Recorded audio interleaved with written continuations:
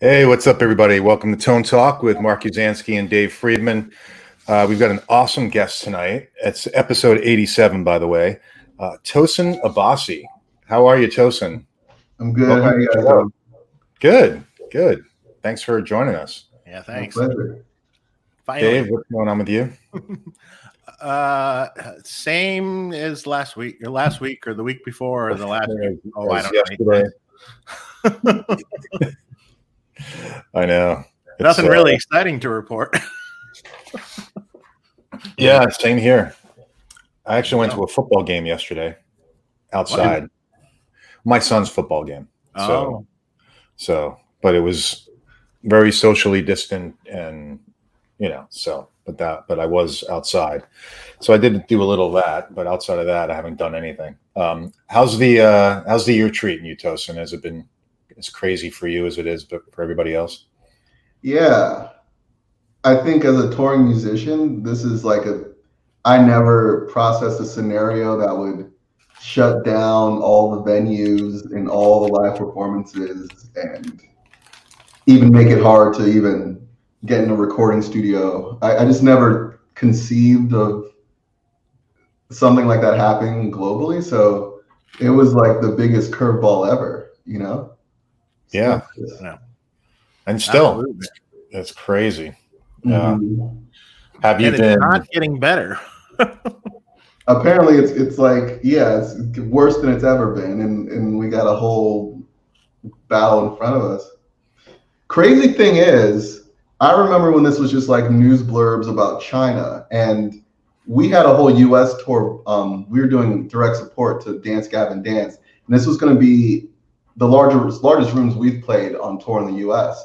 And at a point, it started to look kind of scary. I remember like Washington State shut down or something like that. And I was just like, I texted management. I'm like, guys, is the tour going to be affected? And they were like, no, it'll be fine. This, that, and the other. And then literally the day we were meant to leave for tour. So the tour bus is here, the trailer's here, production's rented, crews flown in, merch is ordered, all that stuff. The day we were supposed to play our first show, they closed like Major League Baseball and the NBA and everything shut down. And we were just like literally like loading our tour bus. So yeah, it's been a weird one. So have you been recording in that spare time or? Actually, yeah, we ended up just pivoting to doing an album, and that's essentially what the band's been up to. There was a while where we were afraid to even get in the same room with each other, just because how when this thing started, no one was really that sure about airborne this, or like there was just like a lot of different information about how high risk certain activities were, and we were just like erring on the side of caution. So we waited a few months, and then we were just like, look, the music is worth dying for, I guess. So you're probably like, okay, look, everyone go get a test, and then yeah. I don't know if you guys have tried this, where you choose a few of your buddies or something, and you're like, all right, you guys, if we all agree to the same type of rules, we can hang out. And you kind of have like your own little pod of people. And we kind of tried that, where we're just like, it isn't a free for all. You can't like go everywhere and do everything, but like, select few of us, mainly the band, we just decided to kind of like be more conscious, and that way we could see each other, with some level of safety, Right. Yeah, I actually haven't done that, but it makes total sense, especially from a band perspective, if you're going to do that. But you still have those. The problem, if everyone agrees, it's then what are their kids or girlfriends or what, whoever else is also involved in their life, have they agreed? Yep. And are they following the same rules? Totally. Because it seems to be how it happens. It gets complicated. Yeah. Yeah. And everyone has it. Well, we were working with Misha Mansour Periphery, and he was doing some production, but his roommate is an ICU nurse, so she's like a pediatric nurse. So it was kind of like, bro, like, I mean, you're kind of living with someone who works in hospitals. This is kind of Right.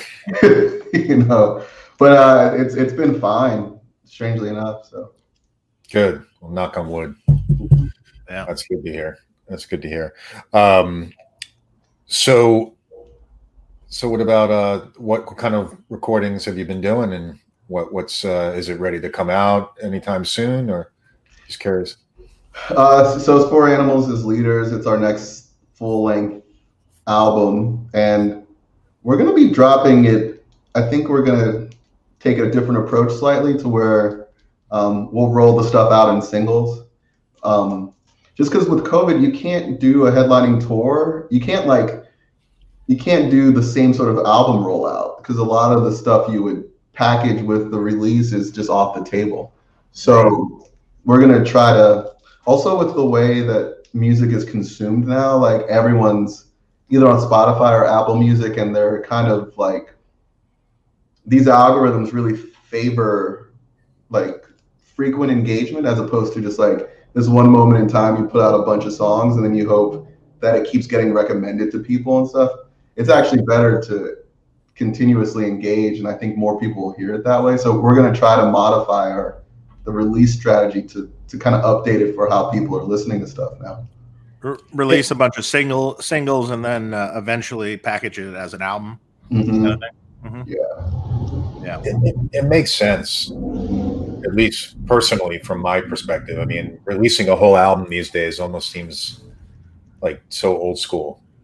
Yeah, but let me ask you, I mean, like, we're all old enough to remember an album coming out, and you look at it as like a body of work. You're like, right. And have your listening habits changed? Like, if not for albums you already know and love, but if someone puts out a new album, like, you're probably going to get the whole thing and listen to it, right? Yes, absolutely. Yeah, I just I'm in that weird. I feel like that's my behavior with music, but I feel like very close to me are people young enough to like never have owned physical music collections, and they're just kind of like, we even experienced this on tour. We put out an album in the end of 2016, basically 2017, and I realized that like we could be playing deep cuts from the album, but like people who had actually bought it maybe online or whatever hadn't necessarily heard track 9 because like maybe it's on a Spotify playlist and there's only like 2 tracks from the album that are on that playlist, or they didn't really like dive deep into it as a full body of work. They're just kind of like skimming. And I just feel like that's how it is now. I don't know. Yeah, I mean, if an artist that I'm into releases a single, I'm still going to download that regardless whether it's just the single or it's the album. I'll just listen to either one, the whole thing or just that one single and be happy with what I get, I guess, So it's weird. It's a weird time. I feel like the single will get more attention. Singles, but yeah, I think there's a kind of I think because of COVID and because of the rise of like algorithm driven content, I think there's a lot of behind the scenes sort of like pivoting to figure out the best way to actually maximize that stuff. So I think we might start to see a lot of like different strategies to people releasing music, especially if you can't tour the album yet, and it's kind of weird, Yeah, that's the toughest part. I'm one of these weird people that still like to buy the albums. You like the physical product? Well, I don't mind. Well, even if I actually purchase it online, I feel it's contributing for it's for the artist. You know what I mean? I don't feel really great about Spotify, because that's not making the artist any money, Yeah. Or not much. I agree with you. So I always try, if I like an artist, I always try to, if they have something out, I'll always try to purchase it. I know that's a rarity these days. No, yeah. You know, Or if it's vinyl, I'd buy vinyl for sure. So vinyl thrives for some reason. Yeah. I think there's something about vinyl that enrolls people. But you know what I've noticed about kind of what you're talking about, Dave, is I feel like it's genre specific. I think they're like in metal and rock, I find that people feel connected to the bands they love and they want to directly like contribute to that band. Yeah. Yeah. But if we're talking about EDM or some shit, like I feel like they're just like, they just kind of assume that it's all fine and that they're like a drop in the bucket and like, but I think like rock and metal fans feel like maybe we're part of a subculture and we're part of like, it's not exactly mainstream and like we've got to like actually like we care about our bands existing in a way that's different, you know. So maybe I just know too much about what's going on behind the scenes, you know. Yeah. and how the artist is getting fucked and all that. So you know, I don't know. Music is not free. I don't believe music is free. That's no, neither do I. I'm old though, so you're old enough. The problem is it's like kind of free. It's not, and it kind of is for all intents and purposes the way people consume it. Like they can just go on YouTube or they can go on, you know, Spotify, and there's no real transaction. So I think psychologically, strangely enough, I remember Radiohead. This was a while ago, but they did a pay what you want thing. They put out an album and they were just like, and they had a lot of people volunteer to overpay, you know, and I think that's a really interesting part of consumer behavior because it's like never in the history of selling things to someone be like, I don't know, you can have it for free, but if you want to give me money also, you can volunteer to pay. It does work that way because I remember a long time ago there was a concert we did at Tone Merchants in Orange County when it was in Orange County still. And it was instead of ticket prices, we just said, pay what you want for your ticket, you know, just make your donation, you know. Right. And so it's like people at first were like, well, what is everyone else paying? You know, and in the end, there were some guys that paid like, you know, $4, but there were a lot of guys that paid way more than what we would have charged anyway. Mm-hmm. So in the end, it really sort of balanced itself out. Yeah. Which was cool, which is totally cool. It's like, you know, we're asking for a donation. So, you know, It reminds me of, I went to the museum in New York and it was the same kind of thing. They were like, well, you can get him, you know, you don't have to donate anything, but if you want to, you know, it was they make you feel bad. The Metropolitan Museum of no, it was natural history. So you know, of course, you're like, well, you know, I have to give something. You know, like I can't just go in for free. So of course, you know, you pay a little. But yeah, it's interesting. People overpay. That's an interesting way to do it. Yeah, you know, interestingly enough, have you guys heard the new Wolfgang stuff that he just came out with? I haven't heard it, but I just saw some stuff about it today. So you didn't watch the video yet? No, like a music video? Yeah. That's a rough one to watch. Is it a bunch of like photos of him and his dad? It's a bunch of family photos from the time he was a little video. boy. Actually, it's video and everything growing up, you know. Oh wow! And it's just like, and you're listening to the lyrics, and then you just like, holy crap! It hits you pretty hard. All of a sudden, it hits you pretty hard. You know? But number one on all of Apple. Oh really? Of all charts, number one.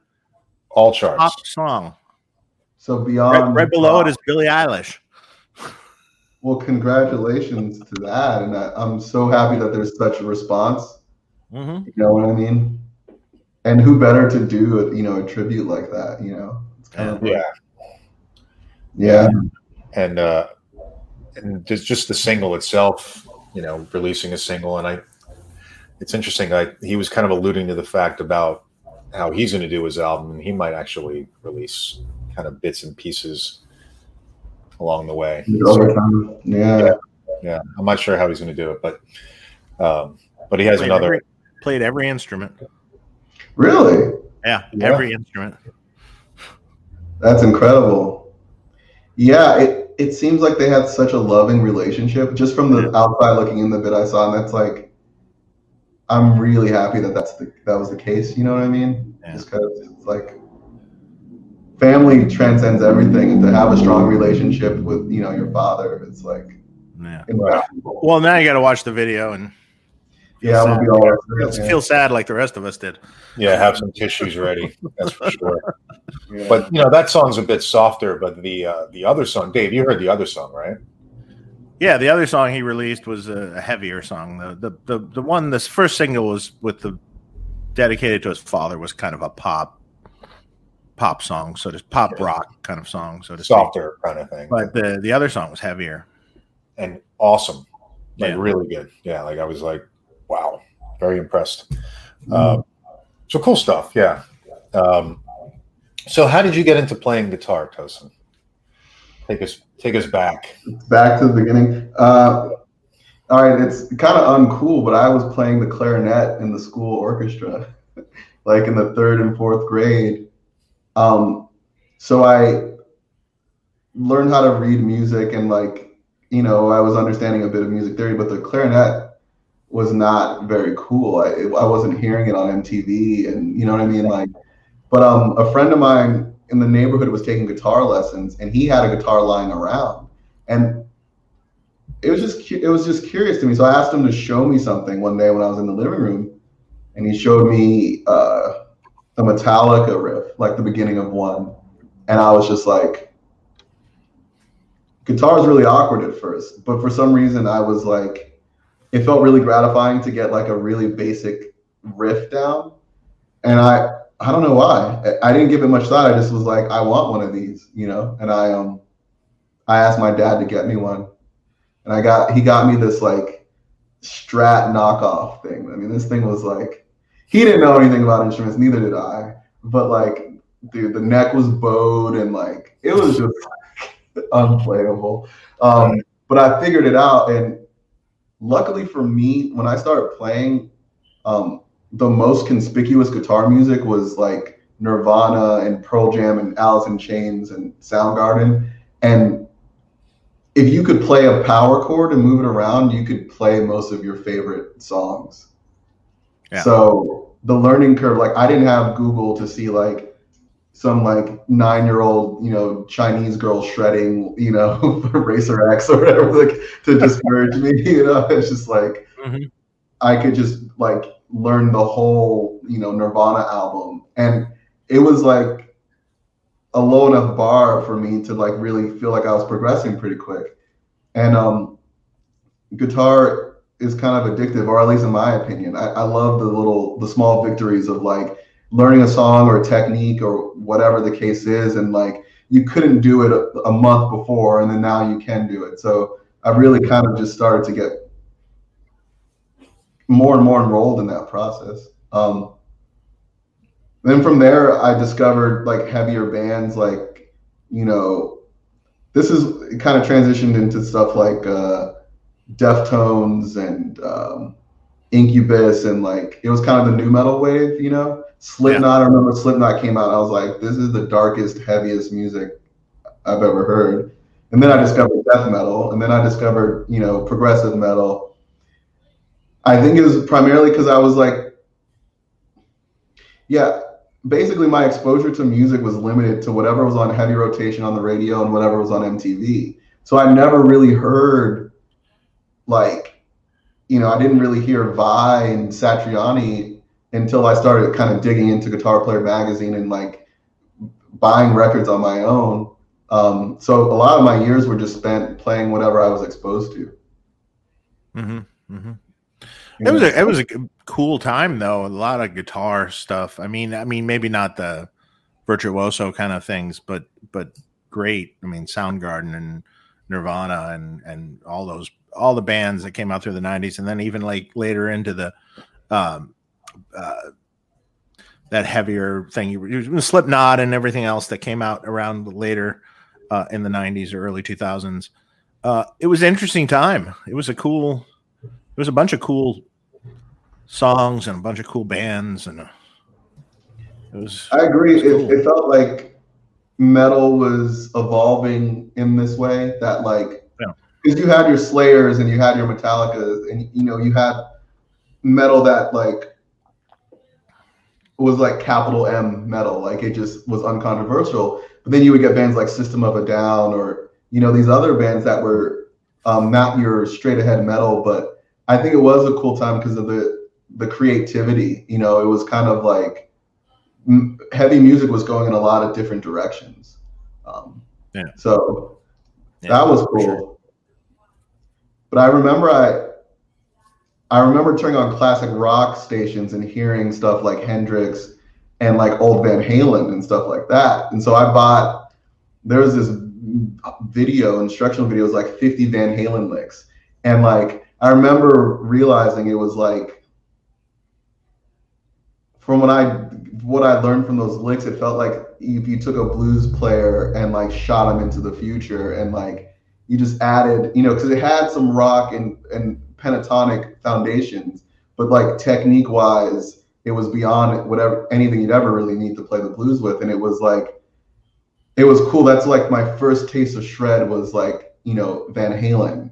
And then I started to dig deeper for more players, and obviously the Yngwie Malmsteens and the Paul Gilberts and the Vine, John Petrucci. And I just get Hot Licks videos. All these guys had instructional videos. Mm-hmm. Yeah. I go to my music store and just get one video. And the hair, it's just yeah. Classic. That's my education basically. Yeah. Well, I mean, yeah. So basically, you started off with this stuff that you were exposed to, but then started reaching back for the stuff that happened before your time, so to speak. And a lot of people do it that way. Yeah, and it's funny because if you want to play guitar fast, you're probably going to end up playing metal, just because it's the only genre that allows for you to get away with sweep picking and sweep taps and all this stuff, and you're not upsetting the producer and the rest of the band members. So I feel like this advanced guitar technique just kind of steered me in the direction of kind of heavier music, because it's the only context that these dudes were popping up. I'm it was, hair metal had it, but then it started to get even more so, with progressive metal and stuff like that. So that's how I became the weird guitar player I am today. Well, yeah. So how did that happen exactly? So, I mean, you developed a definitive style, which doesn't really happen all that much. There were people over the years that have done it. I mean, obviously, like you mentioned, Eddie Van Halen. He obviously came out of the 70s essentially, and was like, "What the heck is this?" But not many people have done real definitive signature sort of sounds, and I do believe you have now. And with what you do and the kind of guitars you play and the way you play it, it's really unlike anyone else. Yeah, I'm happy to hear you feel that, and I definitely want to be that type of player, because as we're talking about music, I think we're going to talk about dudes who defined a sound.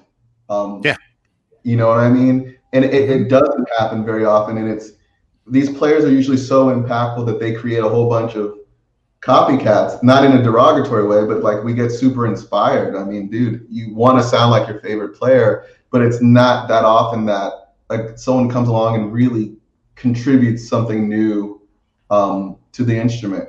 So I think it's twofold. I was always inspired by players who really created an original approach. So, everyone from Van Halen to Alan Holdsworth. I feel like Steve Vai has an incredibly idiosyncratic and unique voice on the guitar. Yngwie Malmsteen blew my mind when I first heard the classical thing through a Marshall stack on a Stratocaster. I was just like, dude, what? You know what I mean? And so I think I obsessed over the guys who were the guys. And then I think it's kind of funny as far as my style with like the extended range guitar. The new metal thing had a lot of down-tuned guitars and a lot of extended range guitar. And so innocently I wandered into that territory, but then I realized guys like John Petrucci and Vi were using 7 strings and doing a lot more than just playing in the lower register. But it really got interesting for me on the guitar when I started to look at dudes like Victor Wooten and stuff like that, who were not necessarily guitar players, but using a variety of techniques. I mean, Vic, I've seen him perform, and he goes through a range of everything from tapping to that double thump thing that he's doing. And I remember thinking that, it's not necessarily about the guitar or bass at this moment. It's just stringed instrument. Like if it's got strings on it, you can manipulate those strings to sound a range of ways. And so I became really technique focused, and I always wanted to put it all together. Guys like Stanley Jordan, who were playing primarily with tapping. You got Frank Mbali doing all the economy picking stuff. So my whole thing was like, I literally am no different than anyone else who's trying to be their hero. But like, I think because I have my own band, I get away with literally throwing everything that I like into the same musical context, and there's no one to piss off, So, right. Yeah. So yeah, it does seem like, and all that you mentioned, it does seem like you just took all those influences and all that style and just threw it in a blender, and out popped what you're doing now. Probably not that simply, but over time, yeah.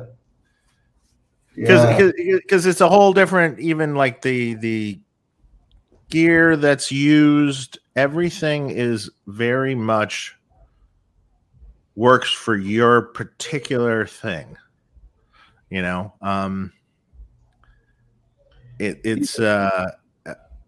find it's really cool because it's like there's a little bit of that Victor Wooten, and there's all this, and there's a little bit of some other bass players mixed with, all sorts of other, like this little bit of Stanley Jordan, a little bit of this, a little bit of that. Yeah.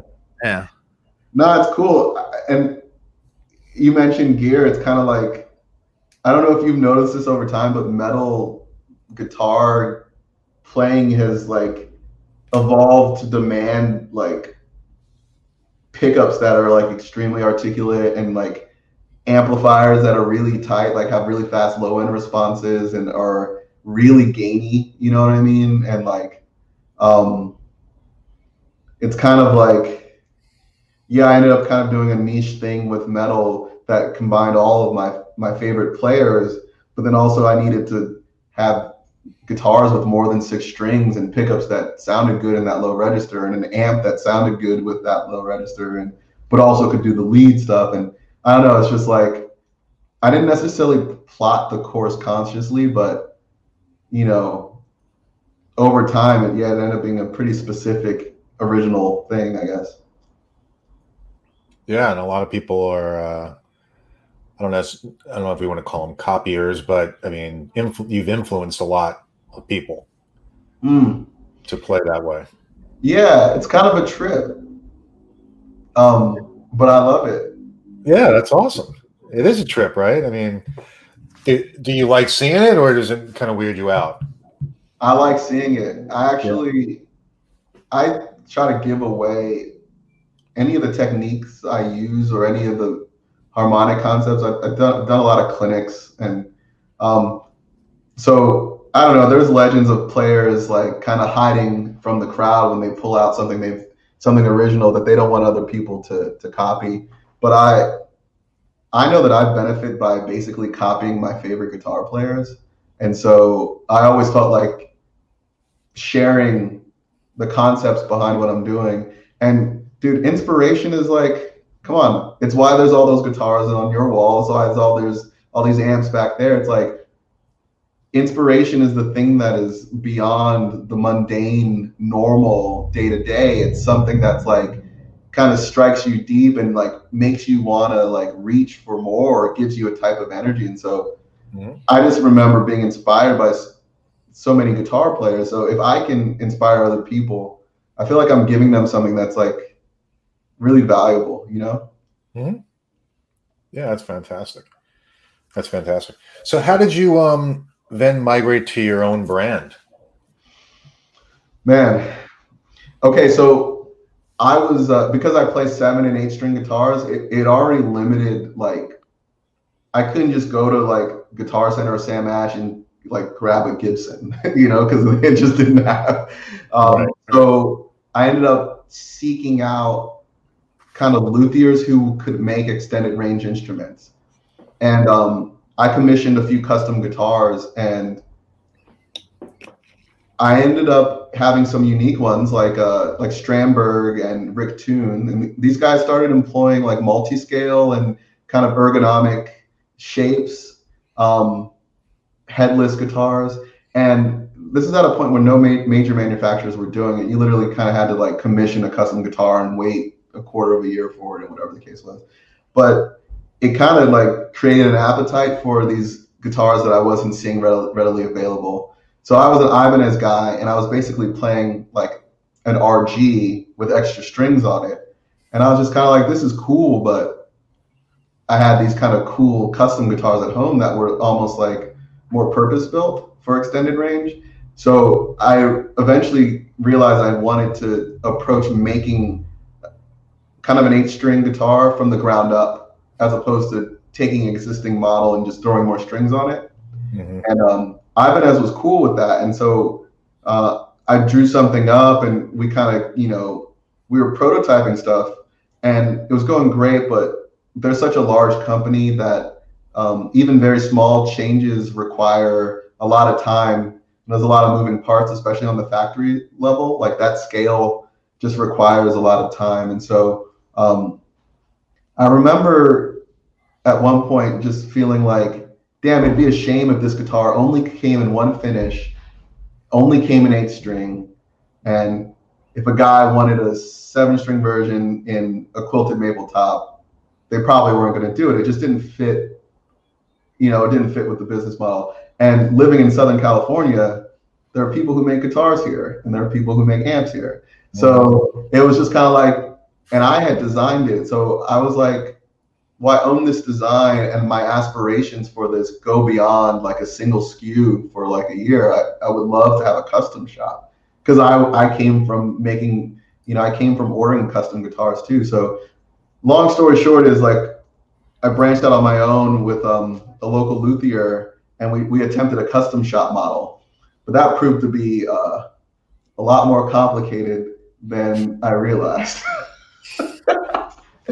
For various reasons. So part of the reason I started the guitar company, I think, is because I had no idea what I was getting myself into, if I'm going to be honest. That's funny. You know, that standard line that I use on a bunch of generally amp designers when we have them on the show is, so when did you realize you made that mistake with your career? or your, you know, your choice. Yes. Yeah. It's a funny way to put it, but it's like, I will say that fortunately I was naive enough and inspired enough to just like really want to do it, you know, because I think otherwise I would have talked myself out of it, you know, especially leaving a company like Ibanez. They're a fantastic company, super, you know, their roster's incredible. They were great, but luckily I was ambitious and naive enough to try it. And I think there's this thing in me that wants to be original. And I think playing a guitar that I designed and like I'm at the center of production with, like, it just felt like, it felt worth it, you know? So yeah, sure. Yeah, man. So there it is. Cool. Yeah. So that's it's one of our Legion series. So we started to evolve our business model. We moved away from the custom thing. Mm-hmm. Like if you click on masters, yeah, you can see various iterations. We moved away from the custom thing just because it was becoming kind of a logistical nightmare. And we we spec the guitars based off of what we think really creates a well-playing, good sounding, great looking instrument. And then once the guitar is complete, we offer them for sale. So no one's having to wait while their guitar is being built, and then they're getting a call because, some OEM manufacturer in Korea has shut down because of Corona, and you can't get individual bridge saddles for another few. There's all these whatever. So we sell what we have, and we spec them the way we think works. And it has been really cool to get these things out into the world. It's like kind of a trip to see other people making music on something you produce. I don't know, Dave, do you have this experience? Like, you hear someone like on a record with your amp, or you're it's going out into the world, and these people are like using something you designed, and it's kind of like this. Yeah. Oh yeah. No, absolutely. Yeah. I like that blue one. That's very nice. Yeah. Yeah, it's always nice to hear that, especially if they did a good job.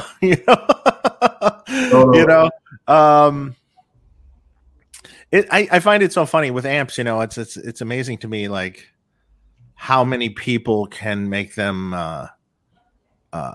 Even in videos and things, maybe not make them sound as good as they really do. And just maybe they don't have an ear for it or something. But then other people, are amazing. But then again, people's hands all sound different too. So it's hard to. Yeah. Well, you mentioned something to me that I thought was like really, really smart. But it was like we were talking about amps and EQ, and it's like making an amp that's hard to make sound bad, like not giving the player the option to get a bad sound. It's kind of like tuning the amp to be in that sweet spot to where it essentially sounds away, but it was designed to sound a certain way, and you don't have carte blanche with how far you can, whether it's scooping the mids or adding bass. You kind of parameterize what the voice of that amp's supposed to be, and the end result is kind of like you get something that sounds great most of the time, Yeah, it's always if you give them too much, there's a good chance that they could make it sound bad, maybe. So, I always kind of felt that way with graphic EQs. Although a lot of those boogie amps needed that graphic EQ, but you potentially could definitely set it to sound just god awful. Those were never easy amps to dial in. There was always something you had to know about how to set the EQ just right. Yeah, I've had some, especially if you're an amp tweaker and you're sitting there and you've got like myriad options, it's not always the best thing in the world. Right. It's kind of like, and we also make a telly thing. I don't know if you click on the top bar there, just in case anyone is watching who's not an extended range dude. Is it Bass T? Yeah, it's Bass T. Yeah, there you go. Just a basic. Mm-hmm. Those are nice. Ergonomically shaped telly. Mm-hmm. Yeah. So it's kind of funny because as a musician, there's an aged one. That's really interesting. Yeah. You're down with the relics. No, I'm down with the relics. But what I find extremely interesting is the mix of formats on this. So you have this extremely modern, futuristic body shape mixed with the vintage telly aesthetic, and then toss in the relic on top of it. Right. That's cool. Why not? It's been sent from the future into the past, into the present. So can you tell us about some of the different, like go through the different series? What's the difference between the different series? Okay, so the Legion series is our most recent edition, and it's guitars made in Korea, world music. And it was so we could kind of get people's stuff at a lower price point, because manufacturing in the US is just, it's expensive. And we have a lot of a lot of players who would like a guitar but didn't necessarily have the money for the US shop stuff. Mm-hmm. So we were able to get something going with World Music to have a large inventory of more affordable guitars. And spec-wise, it's sick. They're essentially, it's a Wenge neck. It has the individual bridge saddles. It has the Fishman pickups. So it's not like we cut corners. It's just we were allowed to produce them in a different, in a different place that allows us to kind of offer them at a lower price point. And we were able to make a lot of them. That's the other thing. I mean, we're constantly out of guitars because, the scale at which we're making them here in the US, we're not doing, huge numbers. We're specifically because of, I actually like hitting this sort of sweet spot where there's not a million of them, and we can put a lot of attention on each guitar that comes out. We can choose the specs of each guitar that comes out. But the Legion was an attempt to kind of add a larger volume, lower price point guitar. Gotcha. I like that light blue there in the picture. It's really cool. Yeah, I think that color too. Really those cool. The brown. A limited number of those sold out. Yeah. That's cool. Then we've got the Master Series. So Masters is made in the U.S. By Grover Jackson, and we just kind of wanted to pay homage to his legacy as like a guitar builder, and so that's what those are. I had no idea that Grover was making these. Yeah. We were just like, and it's actually really cool. I think Grover has a knack for neck profiles in particular, which is, a guitar is an interesting thing because, mojo is a hard thing to identify why a guitar speaks to you, and particularly neck profiles, they really are like the primary point of contact with how you're playing. And I think there is, there's a bit of magic to how Grover is doing his neck profiles. Personally, I find that they feel good. Even on an 8-string, it's kind of funny. He had never done it before, but I think he was able to translate, his know-how into it, and came out great. Yeah, that's great. Yeah. I really dig it. Yeah, I had no idea that Grover was making these types of instruments. It's great. Yeah, so the Spartan series is these are kind of like they're all the same neck and body material. It's like this open pore swamp ash thing. Mm-hmm. So we called it Spartan just because it's kind of like a no frills, like straight ahead thing, and we can kind of price them a little bit more friendly because we're not doing a bunch of clear coats and various stuff like that. But those are made in the US as well. And yeah, they're cool. Goto 510 bridge, Fishman influence pickups. So that was more of a normal style guitar. Yeah, it's not multi-scale. It's 6 strings, with your take on the body and everything, and mm-hmm. It's cool. Then the J series are made at Dynagaki in Japan. So these are as an Ibanez guy, I just I realized that the Japanese really do excel at attention to detail and precision, and we were fortunate enough to get a relationship with Dyna. And so we get a small batch of these, and we do 7 and 8 strings with them. And they're cool.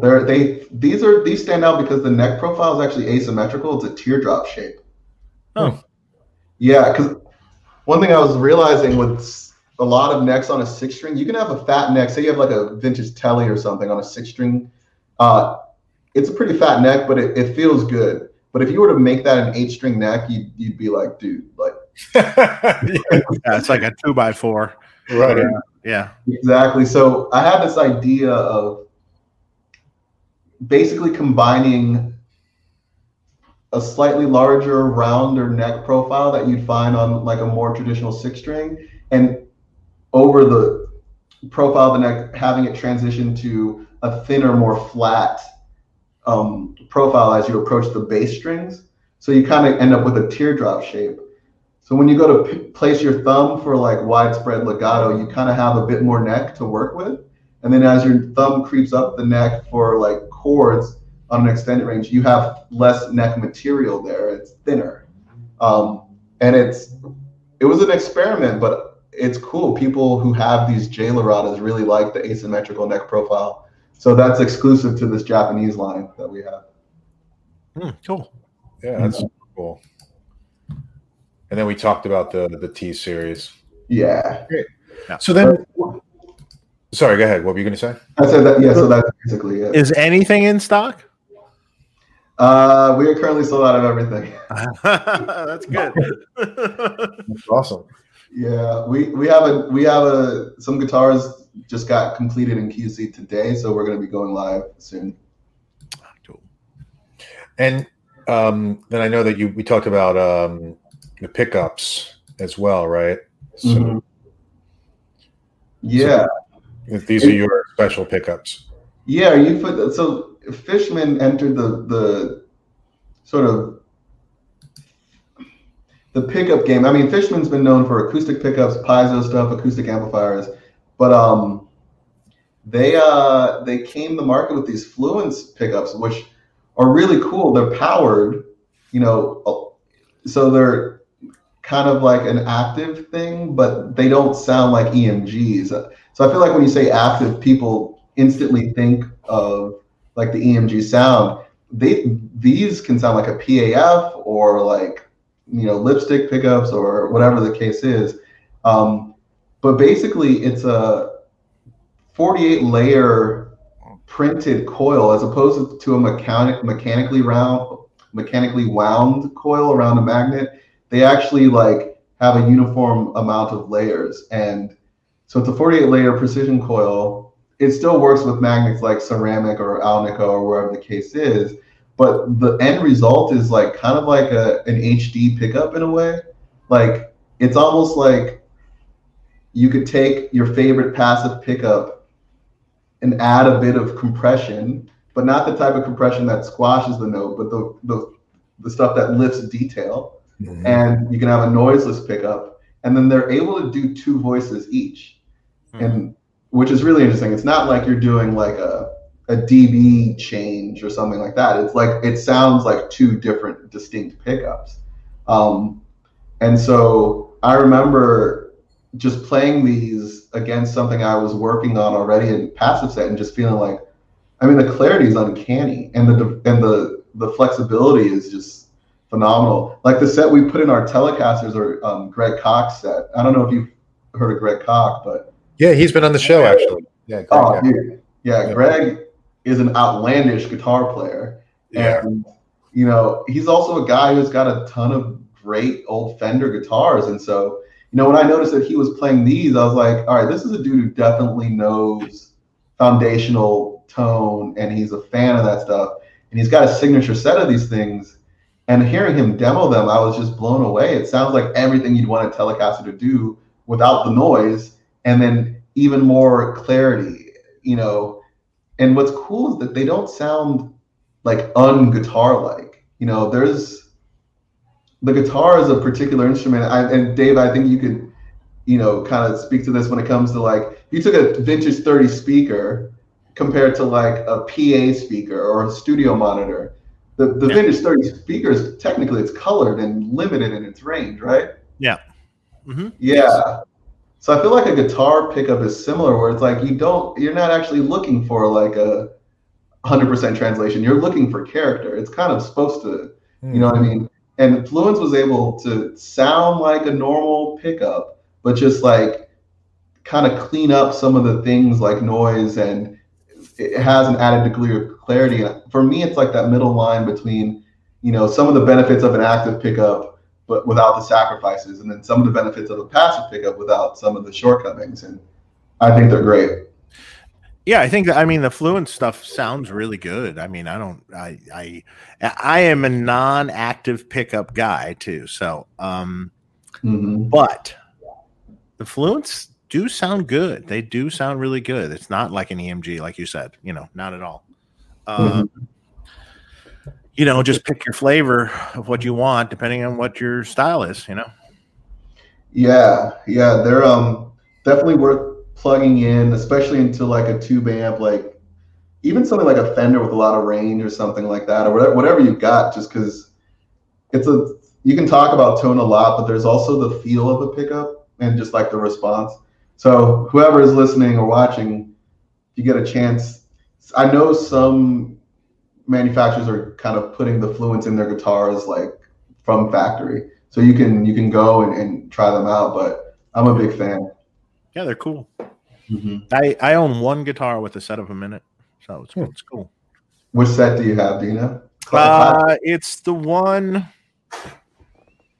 It's the slightly hotter one, so it's the one that's a little more like a JB kind of set. It does two different sounds, and at least that one. But then I heard Steve Stevens had a set that was more of the vintage PAF-y one that he liked.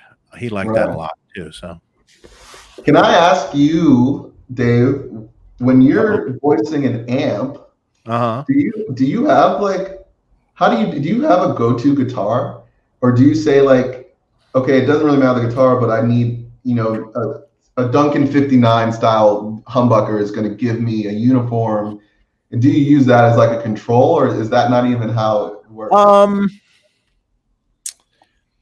I have various guitars. Generally, though, generally what I tend to like is a pickup that is kind of a slight. I don't like really hot pickups. I tend to like more PAF like, but ones that are a little more rock version of PAF type. If you kind of understand what I mean, ones that have a little more cut and a little more thing, not quite as vintage. I mean, the vintage sounding ones are cool, but that's a whole different thing. So, my favorite pickup probably of all time was the Motor City pickups with a guy that winds pickups out of Detroit. Second Degree Black Belt. It's very open PAF-y kind of thing, but real percussive and rock like, really cool. Nice. So that's kind of my favorite pickup of all time. And then of course later I got into making pickups. We didn't copy it in any way, but I came up with something also that I really like. That is in what I basically said, in that vein of. But I have guitars. I have guitars over here to the right of me that you can't see that vary in heat. So like I have different. I have ones that are a little more vintage. So I have a vintage Tele. Okay, I can listen to amps with that. I have a 3 single coil vintage style Strat. I can listen to things like that. I can, super Strat humbucker guitars that do that, Van Halen-esque sort of thing, so to speak. Then I have a Les Paul that'll do that kind of thing. And then I have an EVH guitar that Eddie gave me that is kind of hot, hot on the pickup side. So I can listen to the amp with that pickup. And then I have some other stuff with some Duncan stuff in it too. So I find it generally, if I voice it just with my one guitar that I really like the pickup in, it kind of translates to all the pickups. It's just that the different guitars will give you the different flavors you want. Right. So that's how I always look at it. It's like, when you plug the vintage Tele in, it's going to sound like a Tele, but maybe through this blazing distortion, which is super cool sounding, snarly and attacky. Same thing with the Strat, So if the amp sounds good with all the pickups, you're golden. Yeah. Well, it sounds like you got all the flavors kind of on deck, so you can basically sample. The funny thing is, like in traditional guitars, at least, there's not that many flavors, so to speak. I mean, there are a lot of pickups out there and this and that, but tried and true basics. You have your PAF style humbucker or your slightly more rock version of the PAF style humbucker. You have your JB-esque humbucker, so to speak, the slightly hotter thing. You have your vintage single coils for Strats and vintage Tele pickups and things like that. you know, in the normal guitar genre, that's about it. Mm-hmm. You know, really. I mean, there's slight variations and some pickups. You know, the thing is with every guitar, you have to find sort of the pickup that works really well with that particular guitar, I think. Mm-hmm. I mean, if you're really, you know, some guitars, it's like, well, I don't like it with this pickup, but it sounds really cool with this one. Yeah. Well, it's kind of funny. Like, I think a lot of people when they're buying guitar, they try to find the guitar that speaks to them, and whatever's in it apparently is working for that guitar in that time. Mm-hmm. But then, yeah, maybe sometimes over time you want to swap stuff out, and you know, Sure. Yeah. I've done that over the years, and you know, I've kind of you what I find is generally you come full circle, you know. So you start with something, you really like it, and then you go, you know, I don't know if I like it, and then I try something else, and you try something else, and you try something else, and you try something else, and then in the end you come back to that original pickup, and you're like, why the hell did I ever even try these other ones?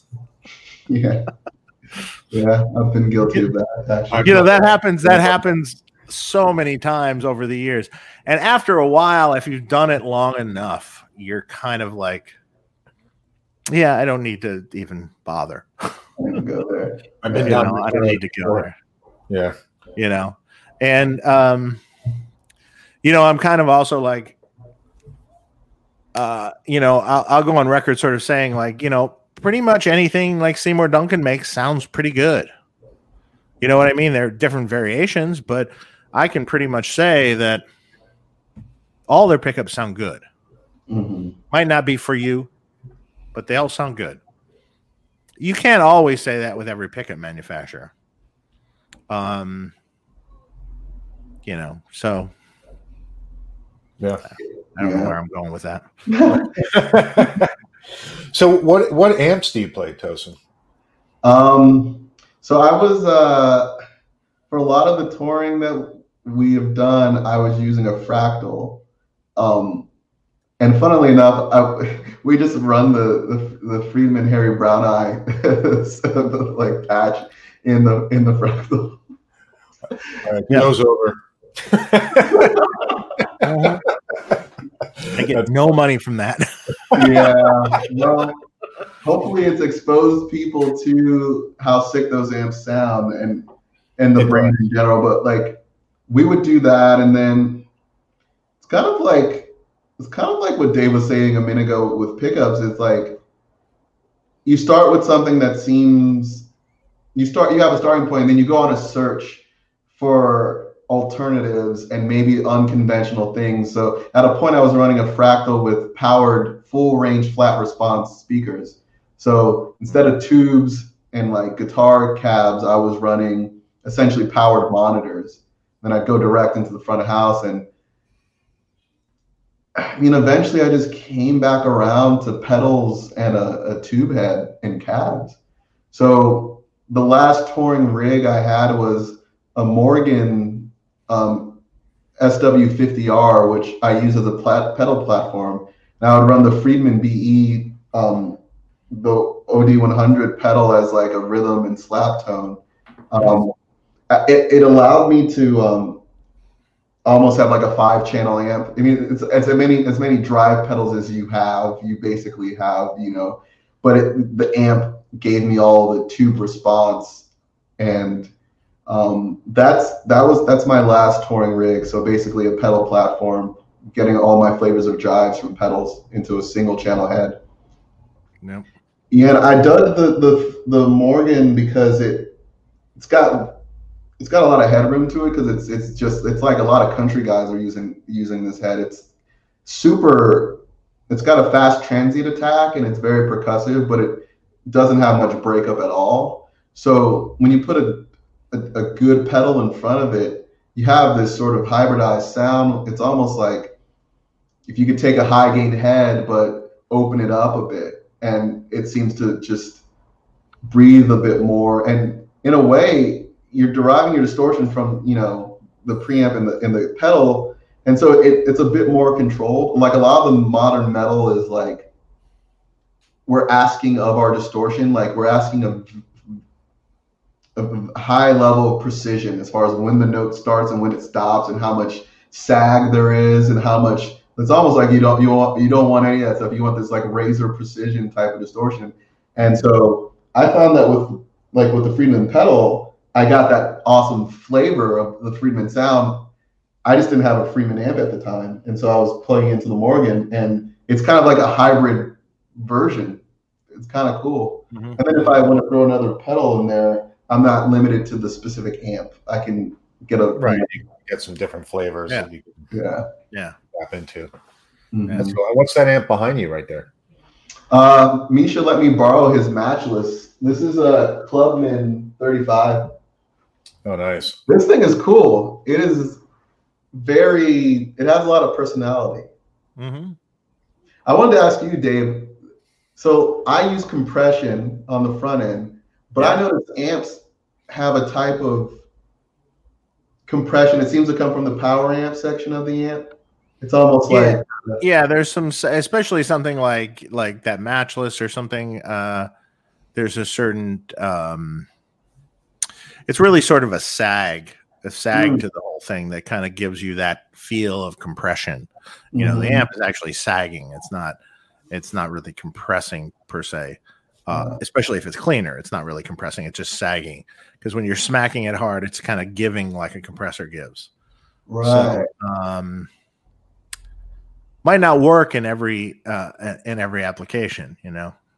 At least with when we had gotten together, you know, with the pedals and your Bogner pedal and your different things, you have kind of control over what you were doing into the pedal platform, so you could kind of go from one thing to another.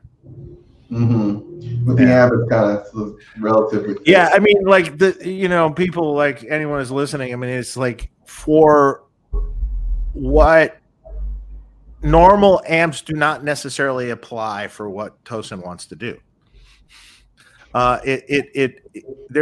It's very style specific and very guitar specific to the kind of thing you're trying to create. It's a very specific recipe, so to speak. You know, and you have to kind of throw your normal train of thinking out the window. Well, just like looking at the guitars, it's the same concept. You know, it's like throw what you know about the guitar out the window and look at this from a fresh viewpoint. You know? Yeah. I think it's kind of cool to maybe have a sound in mind and then start with a blank slate of how you want to get there versus, you know, because, I definitely, for me, it's almost like a traditional. It's like what I want out of distortion is very close to what amps that do exist, but there's just like some details that I don't always find in the specific amp. But if I can break it out into pedals and like compartmentalize it, I'm able to control every stage of it and kind of get that end result. Yeah, cool. That's cool. Hey, we've got a few questions, or got a lot of questions for you. One question from one of our regular viewers, Unfucking Believable. What's up? How are you? I think you still have the best name of anyone. And he was able to do it in limited number of letters too, so he got it all in there. Tosin's home setup versus touring versus recording, and plugins for recording. That was a very good question. All right, home setup is a playground. So I've got Synergy stuff here. I've got Fractal stuff. I've got, this Matchless. I've got a Friedman Runt. I've got multiple pedal boards, and I've got all my guitars. So this is like where it doesn't matter. You're not having to play a set that has certain songs from certain. You can play with all the stuff you have. Then for tour, there are certain considerations, especially if you're touring internationally. I think this is why modelers get a lot of use, because there are a lot of bands who don't have budgets. I would love to have an A rig, a B rig, and a C rig, and there's one in Europe and there's one in the States. And sure, but We don't have that kind of. So for touring, I would usually run a Fractal. But then I started touring with my pedal board. I never did any international touring with flying ahead. I would just source something over there, usually like a Mesa or something with an effects loop. But I think future touring rig will be tube amp and pedal board, and I'll find some cabs when I get over there. And then recording is literally whatever works. I think with recording, you should be objective. For instance, for the recording we're doing, I'm using a plugin for virtually all the tones. It's the Neural DSP Archetype Abasi plugin, and we swapped out some IRs, but objectively, it seemed to get the job done. But this is a plugin I designed specifically for my sound. Yeah. So that's the caveat. It's like I made it sound like I wanted it to sound. So that's what we're using for recording. But I'm really loving a tube head into a reactive load lately, as far as even for recording it. I think it beats out a Fractal, it beats out a Kemper. Maybe it's in my head, but I feel like having a good reactive load and a good cabinet, a good speaker IR with a real head is kind of like the perfect way to get a tube tone into the computer. Mm-hmm. Mm-hmm. Sure. I agree. We have a super chat from Harmonicaster Dave for you. He says, Dave, I picked up a BEOD to try with my electric harmonica with the internal gain pot at 9. It sounds nice and creamy. When will we see a double BE Dirty Shirley pedal? First of all, I love the fact that you're putting a harmonica through the BEOD. That is awesome. And as far as the BEDS pedal, well, no time really in the future that I know of. But hey, maybe you could try it with the new small box pedal that just came out today. Today is the release of the small box pedal. Oh yes. So it's in all the stores? Yeah, it is in the stores now. It's up in Sweetwater. So if you guys click our link and you want to buy it, it's on sale right now too. So it's on sale right now for 15% off. So it's $169.99, I think. Make sure with the small box. How's that voiced? Or like, what's the flavor?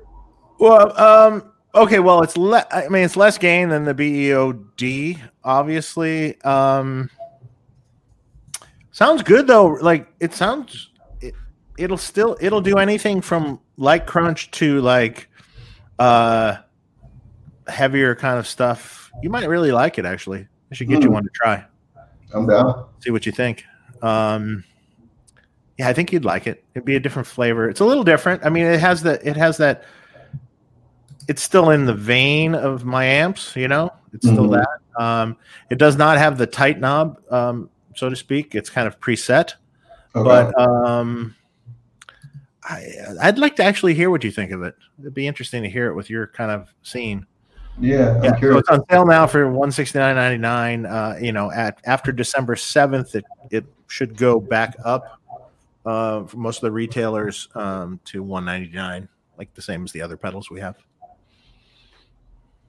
Cool. So if you haven't checked it out, check out Michael Nielsen's video of it. There's another guy, Alberto,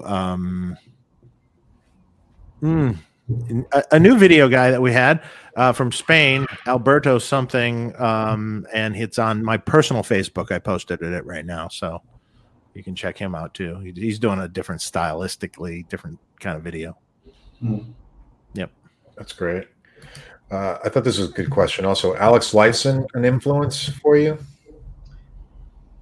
Yeah, but not as directly as I think he is for a lot of other players. Like, but Rush, obviously impactful. Yeah. I don't think I ever like transcribed any of his like lead work or anything like that. But like I'm obviously, you know. This is an interesting thought. What about Tony Levin? Yeah, so I primarily know Tony Levin from like the Liquid Tension Experiment and some, I guess, some King Crimson stuff, but if I'm not mistaken. Yeah. But like, yeah, I do dig The Thing. You know? Yeah, I hear a little. I see a little of that in there. Yeah. whether you know it or not. That's the funny thing. It's the whether you know it or not part. I remember I heard some early King Crimson, and I was like, holy shit, it sounds like I've been stealing from these guys, but I have yet. This is my first time hearing it. It happened with Zappa. It happened with some Pat Metheny stuff too. And I'm like, it's almost like there's like this collective consciousness, and you're just like tapping into it. You know, it's pretty cool. Yeah, you got there on your own, tapping into it. Yeah, exactly. Mm-hmm. How is it playing with? You went on tour with Nuno and Steve Vai and Zakk Wylde. I forget what was that. What was that tour? Generation Axe is what it was. Generation Axe, right? And you guys did Bohemian Rhapsody together, and that was like a big thing that broke the internet for a while. It must have been a trip, considering, like you were just saying, your influences of Yngwie and Vai and all this stuff, and you're being the new guy on the block, so to speak, in that camp. And what a bunch of interesting personalities to have on the bus, dude. Dude, look. Wait a minute, I gotta ask this: how many times did Zakk talk you under the table?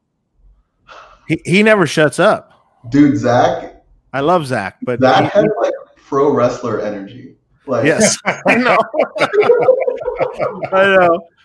I know. Dude, I love those guys. They're like just larger than life personalities. Iconic. I mean, look, for me, my primary exposure to Vai and Yngwie and Zakk and Nuno was on the cover of Guitar World magazine and like MTV and stuff. So I remember walking into the first rehearsals and just being like, holy shit. You know what I mean? Like, these are some of my biggest influences. I mean, but, you know, I see like you and Vai and Nuno. Okay, I see. I everyone getting along nice, but there's some big personalities with the other two. Dude. That must have been some interesting times. All right. Yeah, Dave wants the well, no, I mean, I'm not looking. No, I actually don't know. I've never met Yngwie myself. I love Zakk. Zack's a friend of mine. But I mean, they're bigger than life personalities, both of them. Well, yo, here's the thing. It should have been interesting. Yeah, it was interesting. I mean, Generation Axe attempted to take dudes who normally headline and their own shit and put it all into kind of like a collaborative thing. And so, you know, sometimes there's some friction with like, you've been headlining your own shows for the past however long, and now you're like, there's a single tour manager and you've got to kind of compromise in certain ways because, you know, you're doing this thing with a whole bunch of other headliners. So Vai was basically like the peacemaker. He was like very much like, he kind of floated above it all. He could absorb all of the personalities and just calm and zen. Yeah, he's super zen, and his whole thing was just to like make everyone seem heard and valid, and make sure that the show didn't get fucked because of anyone being pissed or not having what they want or whatever the case is. I mean, surprisingly, it went. There was no real drama, but I will say the collective stories that those dudes have between with David Lee Roth and Ozzy Osbourne and Nuno's whole thing, like with, you know, #1 single, like international, like during the help, like those dudes. And I wish we could have filmed or done some sort of reality TV thing like off stage, because every night they were just telling me the most outrageous stories I've ever heard. And I'm like, dude, you couldn't even really say this stuff. Just the climate we have socially, this is shit you can't really get away with. I've heard some things. Yes. Yeah. So you have an idea, but I never stopped being. I never stopped being I don't want to say little kid, but it never stopped being novelty to me that I'm like sitting at a dinner table with Vi and Yngwie and Zach and Nuno, and I'm on the bill with them, but I just like secretly in my brain was always just referential and just totally like, dude, I can't believe this. This is crazy. Right. Yeah. Each one of those dudes, the moment they play something, you know exactly who it is. It's like each one of them. It's kind of like, and yeah, it was really cool. Yeah. It's like bucket list shit, Yeah, that's awesome. And then you played lots of Marshall cabs up there. Well, yeah, you've seen Yngwie set up. It's funny. Yeah. No, it's funny because those guys I feel like they found a formula that works for them, and they just like hit park. They're like, cool, that's it. Yeah. Boss. Does Yngwie ever not wear leather pants? He wears jeans sometimes. All right, but I will tell you something funny, and I hope that this doesn't piss off Yngwie, but like, we were on a tour bus together, right? Like, Yngwie doesn't have pajamas. Like, you're never gonna catch Yngwie like in his like sweatpants. Like, I never saw it. Like, he just always looked like ready, like he's just Yngwie mode, and like it was just kind of curious to me. There was never the like sweatpants and hoodie moment. It never happened. Downtime, like not being Yngwie. Yeah, like that man is committed. He's always on. He's always cool. It's like it's a lot. Great. Yeah, that's funny. And then I don't think I got to see the video, but you play with Brian May. Okay, well, Brian joined us for like a Zoom performance thing, so he filmed. Oh, I see. Okay, that's right. Yeah, and then we all put it in, but he did a real take, and the solos like slightly different. It's super super cool. And Steve Vai arranged Bohemian Rhapsody for 5 guitars, and on the first tour we actually didn't play it because it was just such a demanding thing to execute on top of all the other songs that we were doing together. But like halfway through, we started doing rehearsals at soundcheck, and Yngwie almost didn't do it at first, and then we were able to enroll him. He literally was like, I don't trust myself to play the same thing twice. He's like, I can't do the orchestra thing. Like he's just got a go button, but it worked out. And that song that song arranged for 5 guitars, and then the actual guitarist playing it like in a room full of like guitar fans, it's just kind of was like, it's almost like religious or something. It's almost like we're singing a hymn or something. Everyone knows it, and everyone's feeling the same thing. And it was like so cool. Yeah, totally. That's awesome. Yeah, I love watching it. It's great. I want to answer this question real quick because it stuck out to me in the music store. Hey, Mark, how are you and your family doing? Everybody's good. Thanks for asking. I appreciate it. We're all healthy. Yeah, all doing well, thankfully. They also said Tosin is such a well-spoken gentleman, so insightful I can listen to him all day long. That's nice. Nice. Your schooling paid off. Yeah. High school dropout, but fair enough. Well, then you were raised properly. Yeah. Read some books. Yeah. Dave and Grover thinking in 7-string guitars. Cali 7. Not at the moment. Maybe eventually. I don't know. We'll see. I don't know. That'd be fun to do. I'd like to do it. Yeah, I played is it the NoHo that's a double cut? It's almost kind of like a. The NoHo is a short scale 24 fret guitar, so it's Gibson scale, but 24 frets. But it's like a double cut, almost super strat style. Yeah, with a maple cap on it. Yeah, those are killer. Yeah, that's super cool. Actually, super cool. If you did a 7 of that thing would be a shred machine. Oh yeah, 7 that'd be interesting. 7 NoHo, yeah, that aged. We'll do it like Sammy Bowler's guitar, aged. Does he have a white one? Yeah, have you seen that in videos or something? Yeah, he has a white one. It's funny. That's the first one we did like that, and it was like almost sacrilege because the maple top was really nice under it, painted right over that thing. Yeah, that's cool. But then wore away the paint, and then you saw the maple and the flame maple, and you're like, oh, that's pretty cool. And everyone, when we first did that, everyone's just like, oh my God, that's amazing looking.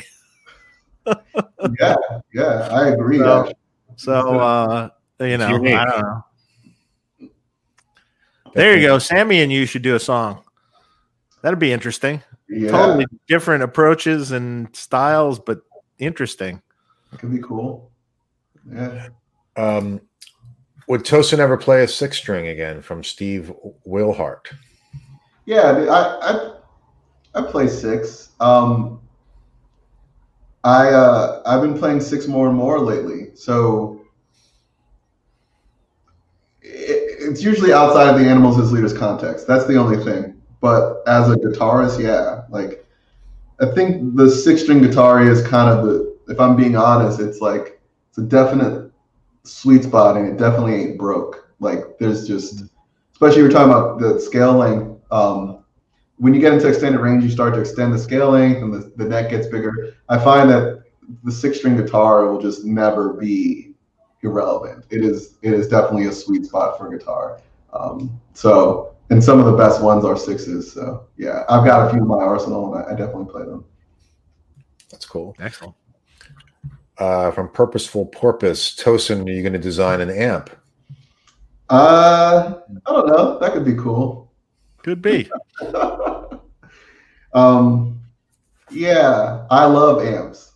I think, especially now that we have so many usable digital versions, it is almost created a full circle appreciation for like being in a room with an amp and plugging into it and just being like, there is no replacement for this.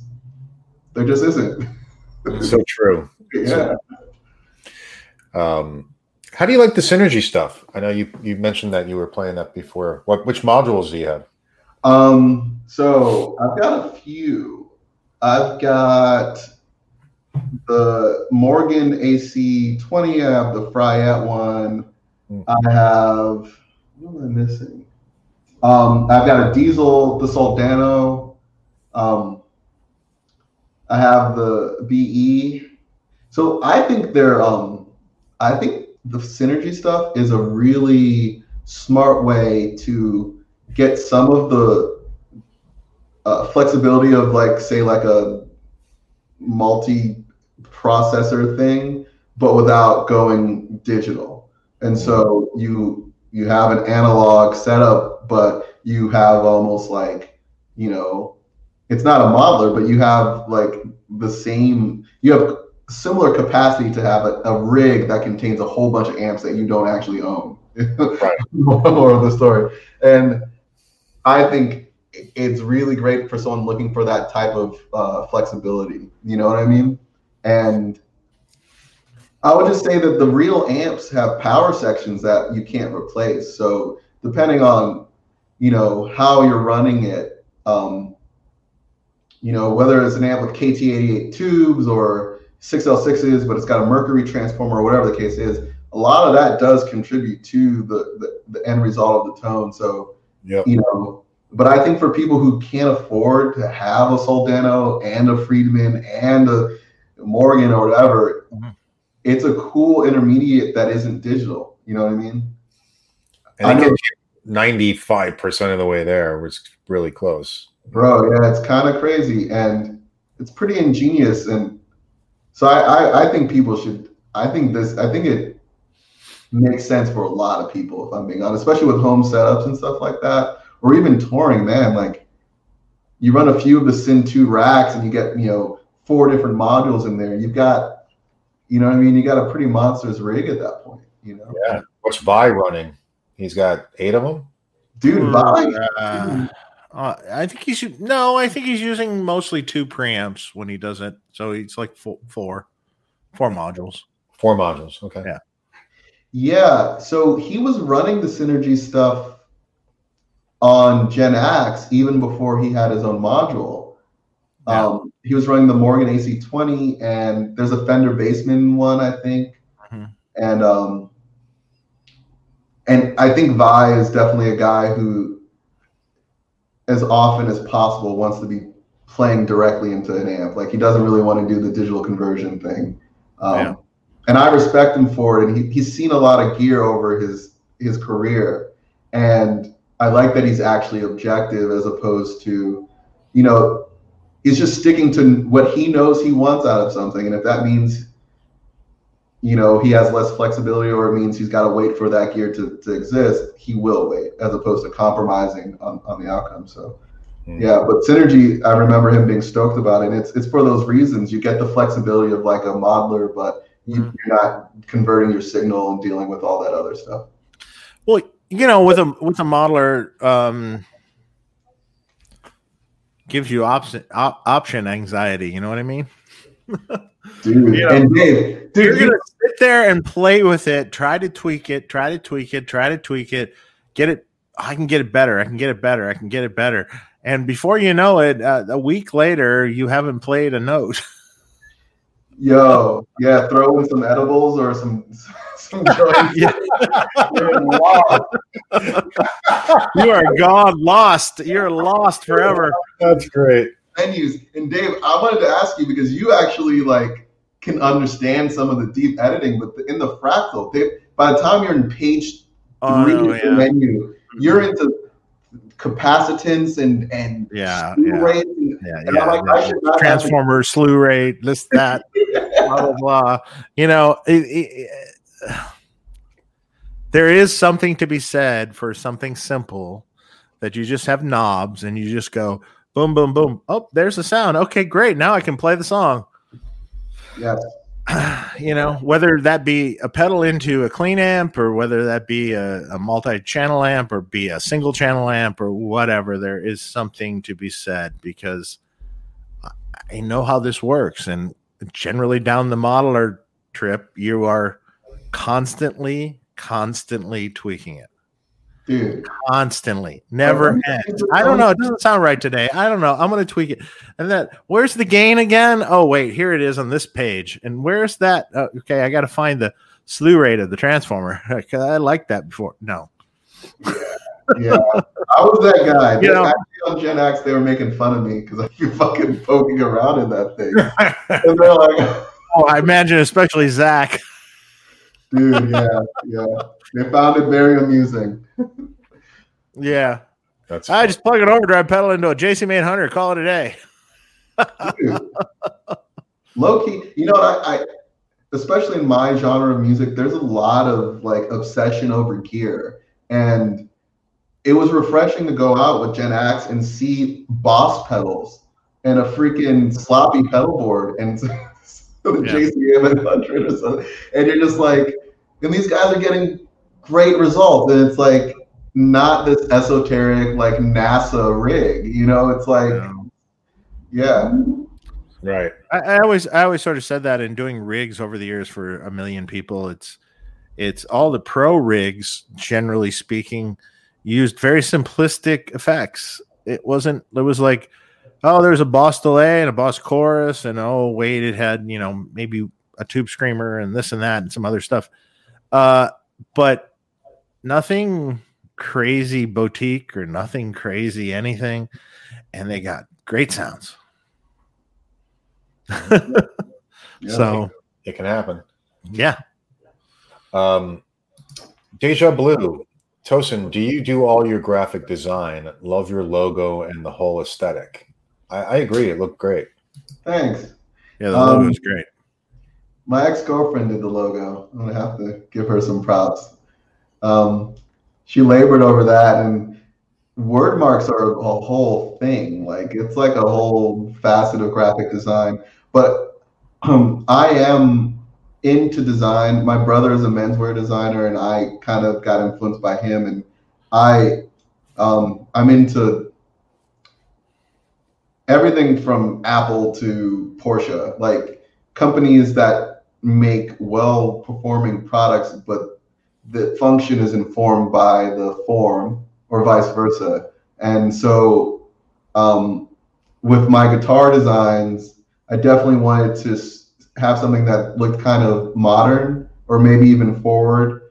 And ergonomics are interesting because it's a purposeful way to design something, and it's similar to how aerodynamics work. Like you have an object that is operating in a context, and there's lift and there's drag and there's stuff like that. And so the shapes you use aren't arbitrary. They relate to the fact that it's actually interfacing with some sort of medium, like high velocity air or whatever the case is. So the guitar, as it interfaces with the body, I feel like there are a lot of opportunities to kind of make that feel a bit more seamless. And so things like lightweight materials and removing parts, whether it's very deep bevels or belly cuts, or we have sections cut out of the instrument. All of this ends up looking kind of futury, but it does have some mild ergonomic benefits, and it's all design, So I definitely wanted to do something kind of stylish and forward looking. So much of guitar stuff is concreted in like, it's kind of like, like the electric guitar in some ways was epitomized by like the inception of rock music. So everything from Van Halen to Led Zeppelin, you have this sort of aesthetic, and a lot of these quintessential guitars were designed at a point in time that, because of our heroes, we don't really reconceive.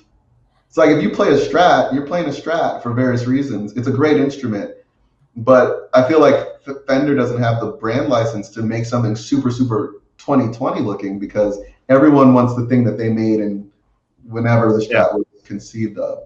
And so I'm happy to not have those constraints, and I definitely want to make something modern. And so that's kind of where the whole design approach comes from. Yeah, I like it. I think that's super, super cool because,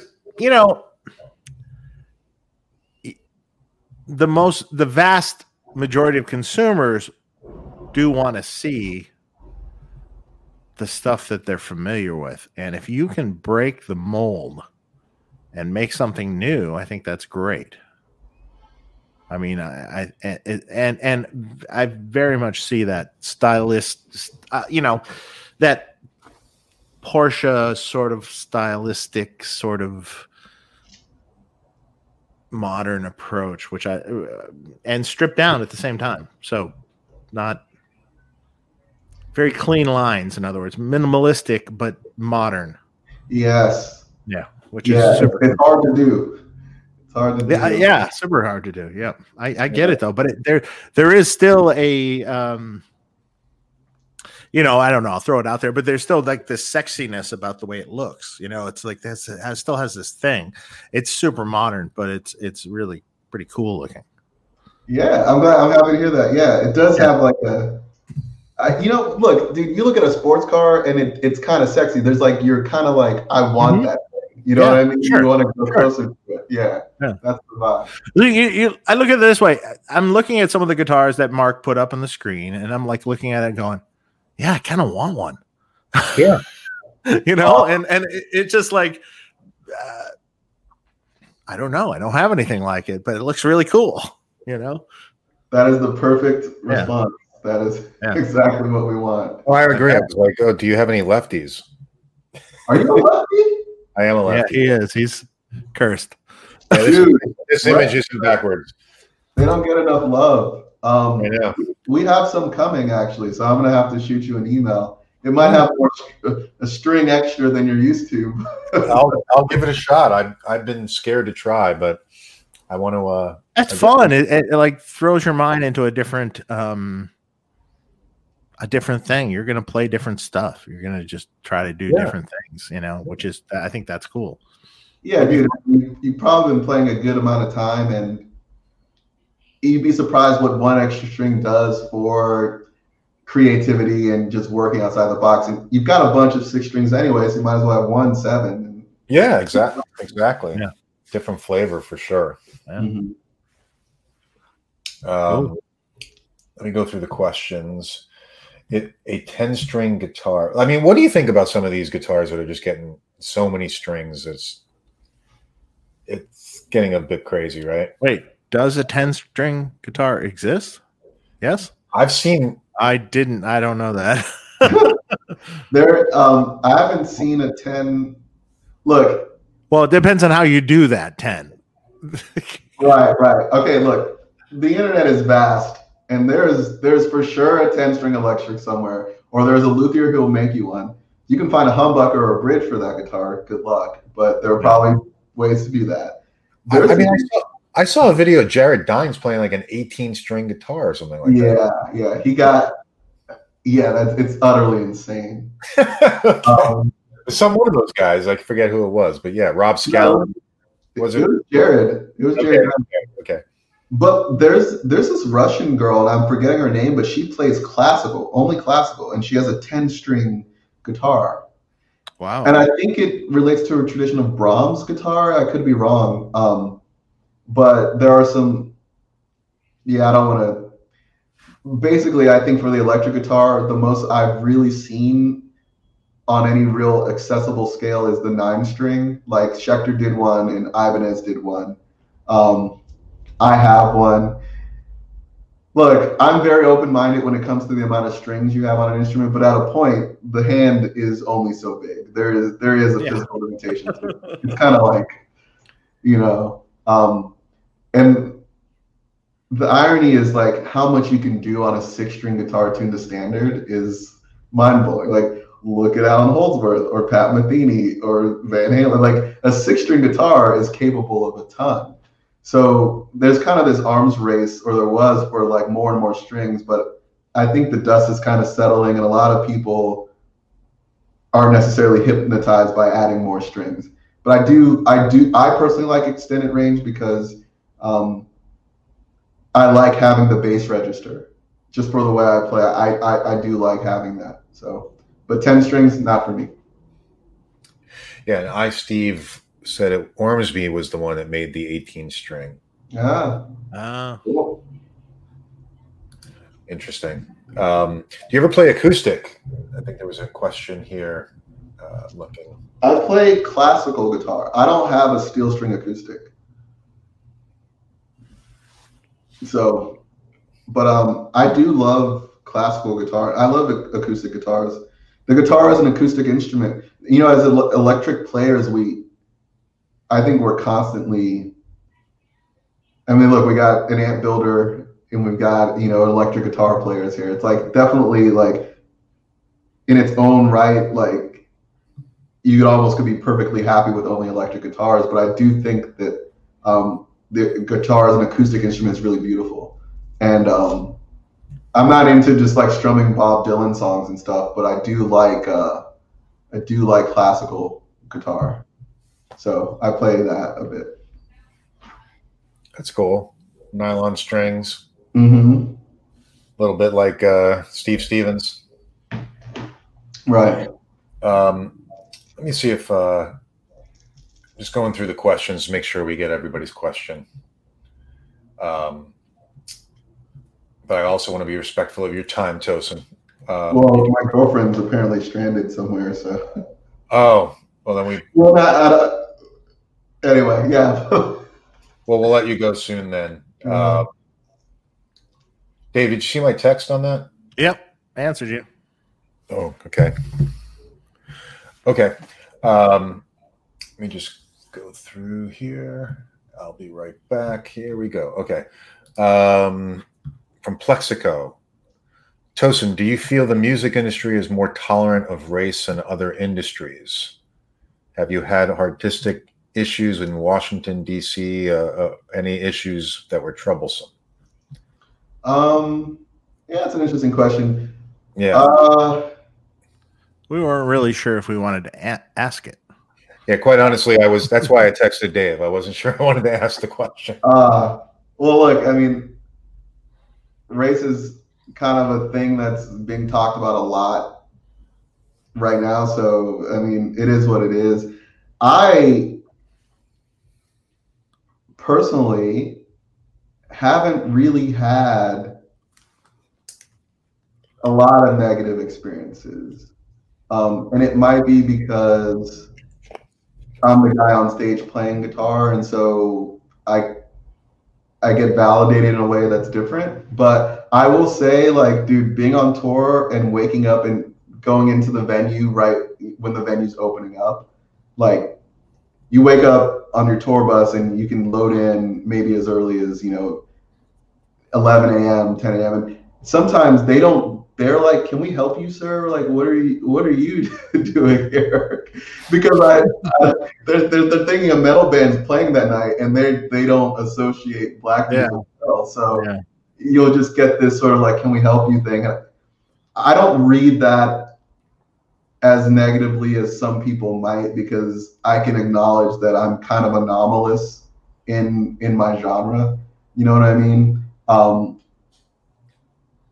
And then usually, like, it's fine. And I have a weird, like, obviously my band's performing, we have fans coming to see us, so they're fans. They're people who are respectful and nice because they see me as a person. But sometimes we're in some parts of the country, and like, maybe we're walking to a bar or something, and you could feel a little, depending on where in the country you are, Yeah.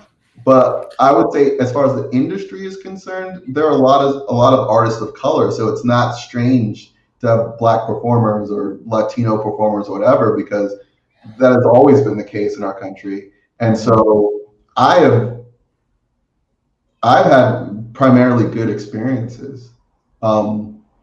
Good. So metal is, it's kind of open-minded. It's weird. It's like, I know I stand out in some weird ways because there's not many black dudes playing 8-string guitars, but it's kind of like, it hasn't been a racism thing as much as it's been a mild novelty sometimes.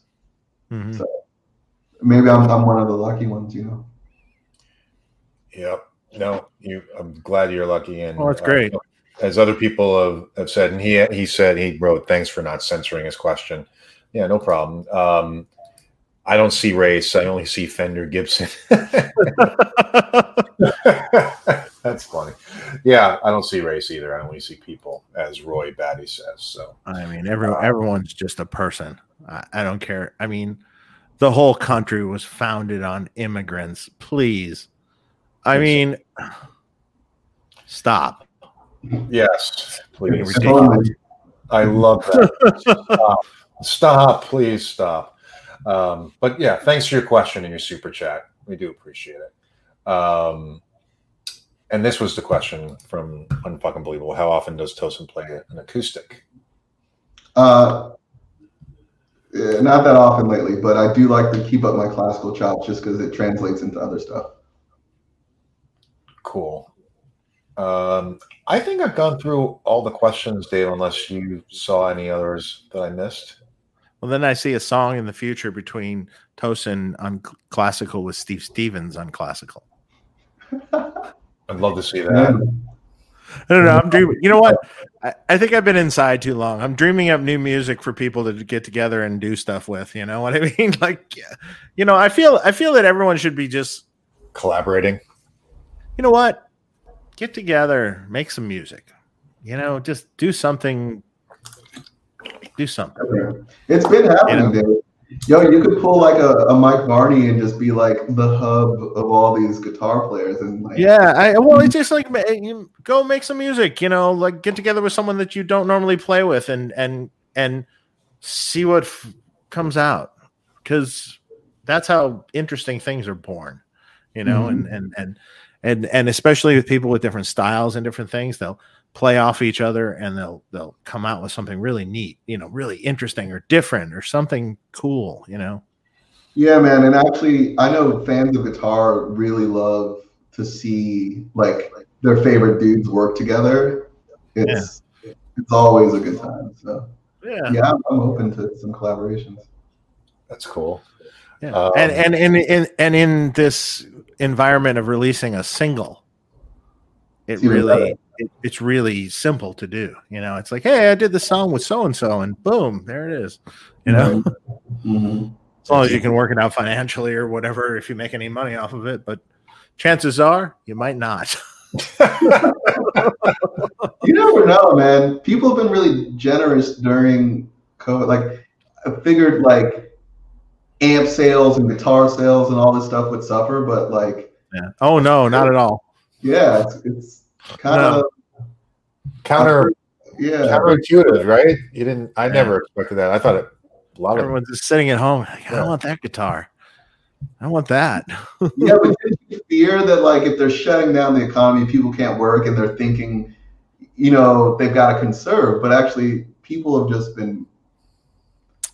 Yeah, I don't know what it is. I think you know there are a lot of people that actually lost their income, but there are also a lot of people that didn't lose their income. But what they did get is they were spending less of their income because they're not going anywhere. They're not going on vacation. They're not spending it elsewhere. So now it's like, yeah, I'm going to buy that extra guitar because I really want that. Totally. You know, so which is good, and hopefully everyone's playing and having fun, you know, and enjoying themselves with it. Mm-hmm. I hope so. Yeah. T. Neville sent us a super chat. Thank you. How does Tosin remember all the awesome parts to his songs and keep everything so tight live? Yeah. Muscle memory. I don't know. Like, yeah, like it's essentially if you learn something the right way, like it's hard to forget. And muscle memory is a thing on guitar. I don't know if that's the correct term, but there's kind of once you got it sort of thing. Mm. So yeah, there's no magic to it really. That's cool. Well, I want to thank you, Tosin, for coming on the show. It's been so awesome to have you on. Pleasure to meet you and learn more about you and your career and your brand. And I wish you all the best of luck in the future. Appreciate that. Thanks for having me, guys. Yeah. No problem, man. No, thank you for making it. You have to go save your girlfriend now? Apparently, yeah. I guess okay. I get to use it now. You're the savior. That's cool. Well, thanks everybody for coming on. Our next show is December 4th.